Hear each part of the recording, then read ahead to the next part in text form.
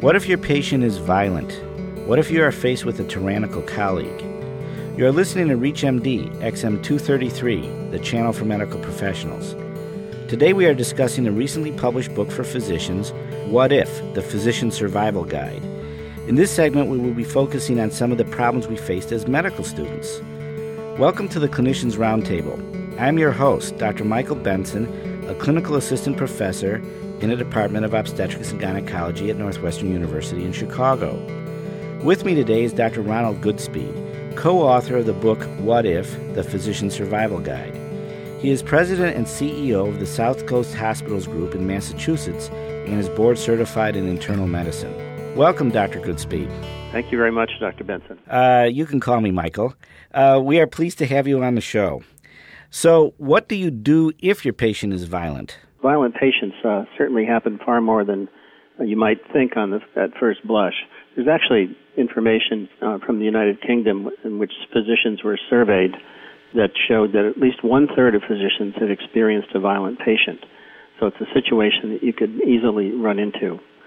The obvious situation when a patient is just overtly violent and thrashing about is a circumstance where the first thing you need to do is, as a student or resident or physician, is to get help.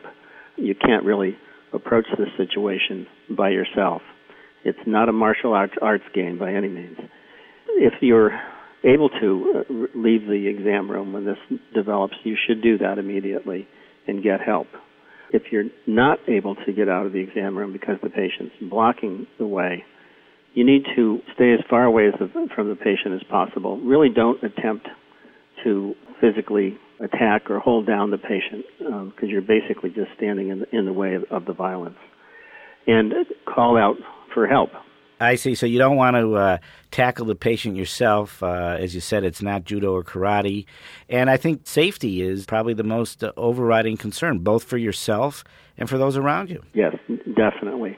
I think that sometimes as male physicians, we might be prone to getting angry in response and physically trying to restrain the patient with some force, which is really not a good idea for the patient or for yourself. But in actuality, Michael observed one situation where I saw a female resident state out loud, "I think I can take him." I don't think that's the best way to approach this. So don't take on a violent patient. How did you get started writing the book? An old friend of mine contacted me in talking about an idea of a book for physicians that would be different situations that they might encounter. Some of them might be unusual or situations that they probably didn't have formal training in their education. And as we talked about it further, it just seemed like a great idea, and developing a list of those situations was really not that difficult. And so it just went from there. How did you pick a publisher? F.A. Davis is the publisher, and that old friend was actually an acquisitions editor there, Andy McPhee, who I've known for a long time. He and I had worked together in the past, and he felt that my broad experience was something that could bring some good information and teaching on the different subjects. Another question that your book deals with, and this is in the section for medical students, is a question that I particularly liked since I had to wrestle with it as a student, and I'm sure all of us did. What if your patient thinks you are a real doctor? Yes, that certainly has happened to all of us. And it's a very tempting situation, particularly after all you've been through, to get to the point of becoming a third-year medical student or a fourth-year medical student or even a junior resident. It's very tempting to allow the patient to continue to think that you're a real doctor. I mean, you almost are, and it just adds to the temptation. But in reality, what's fair to the patient and really fair to yourself is to be open and honest with the patient about the fact that you're a medical student, if that's what you are, or you're a first-year resident, and a physician in training. I think that you could probably avoid these situations if we were better at introducing ourselves when we first had contact with a patient and the patient's family, and made it clear at that time what our role is and where we are in our stage of training. What if the first patient you're assigned to examine actually refuses? That was another question your book addressed. Yeah. For the medical student who encounters that for the first time, it's really a very disconcerting set of circumstances. And it's very tempting to take it personally. The same kind of thing could happen, not so much as a first episode, But there can be various points in your career where a patient might refuse to be examined by you for any number of different reasons. I think the first thing is, number one, don't take it personally and remain very polite and explain more clearly to the patient why you're there and what you're intending to do. Usually it's a situation where your purpose is actually to do an admitting history and physical exam on the patient, and you can explain that to them. That may solve the problem, but it may not. And if it doesn't, I think the next step is to try to ask the patient if they would be at least willing to answer some questions and be willing to talk about their symptoms and the problems that have brought them to the hospital. And that most patients are willing to do that. And as you work with them on that and do the appropriate questioning that you go through for, getting the chief complaint and history of the present illness, the patient may get very comfortable with you and your ability to treat them respectfully, and may actually, at a later point, decide that they are just fine with you with continuing an examination.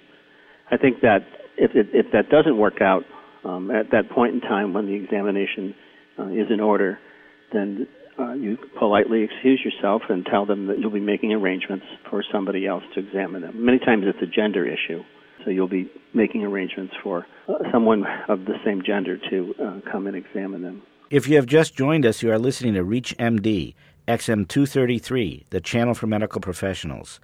I'm your host, Dr. Michael Benson, and my guest is Dr. Ronald Goodspeed, co-author of the book What If? The Physician Survival Guide. He is president and CEO of the South Coast Hospitals Group in Massachusetts and is board certified in internal medicine. Today we are discussing the recently published book, For Doctors, What If?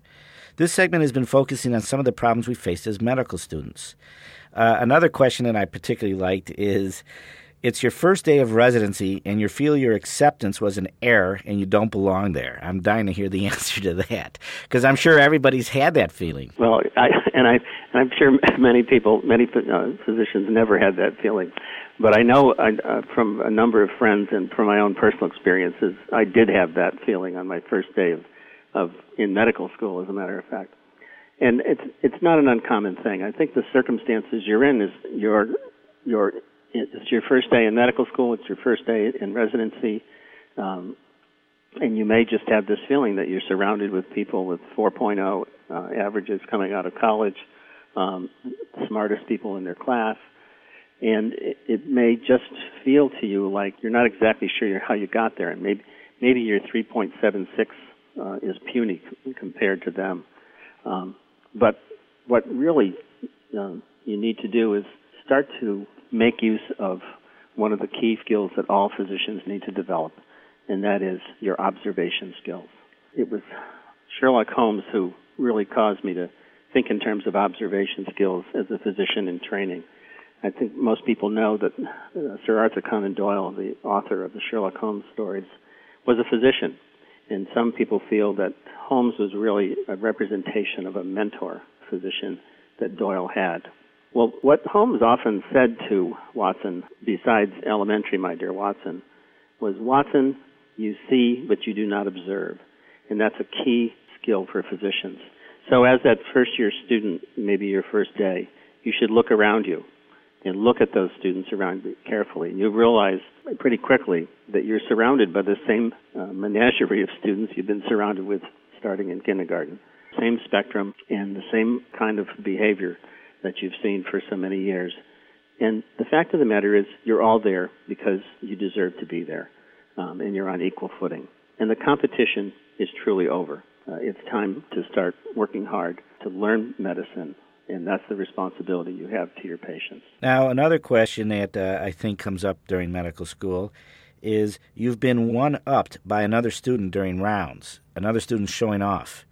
So what do you do then? Well, I think we've all been in that situation, and that usually happens when that other student still thinks it's a competition. And I think the first time it happens, I wouldn't pay too much attention to it. It's a little bit annoying, but if it's a first-time event, I would just let it lie. However, if this continues, and the same student or same resident is continuing this approach, it's not an unreasonable thing to pull them aside and talk to them about it, and talk to them about how you don't appreciate the way that this is being approached. And when it's one-upsmanship, what's happening usually is you're not allowed to finish answering the question that the attending or the senior resident is asking you. And so at a minimum, you should be explaining to the person that out of courtesy, they should at least allow you to finish answering the questions. If they have something they want to add that would be helpful for the entire team to know, that's perfectly fine. But just have the respect and politeness to allow you to finish your sentences. What if you're asked by a senior clinician, have you ever seen one of these done before? What should the medical student say then? Well, I think that we've all had that situation come along. And the phrase that comes to mind for me, that old adage of watch one, do one, teach one. You must have heard that one before, Michael. More than once. Yes. And there are some who used to tell me, skip the watch one part and just go ahead and do one. But my recommendation is to watch one at least. It's a good idea to have a visual feeling for the procedure. And that's really what we're talking about here is procedures, things like lumbar punctures or starting an IV. You really should watch one at least and have the procedure explained to you so that you can have that visual preparedness. Because we're talking about, with the procedures, you're talking about some manual skills in hand-eye coordination, and you really want to have an understanding about it. It's also helpful if, in preparation for the time that you would have the opportunity to do one, that you've read about the procedure and read about the technique that's supposed to be used. So my recommendation is to not exaggerate and don't say you've seen one when you haven't. And when you do watch one, pay close attention. Now, all that being said, I would also caution not to get stuck in the, I think I'll watch one more of these rut. Because if you do that all the way through your training, you will never have the opportunity to do the procedures. You'll never have the opportunity to feel what it's like. There's no way to teach you how it feels when the needle pops into place when you're doing a lumbar puncture.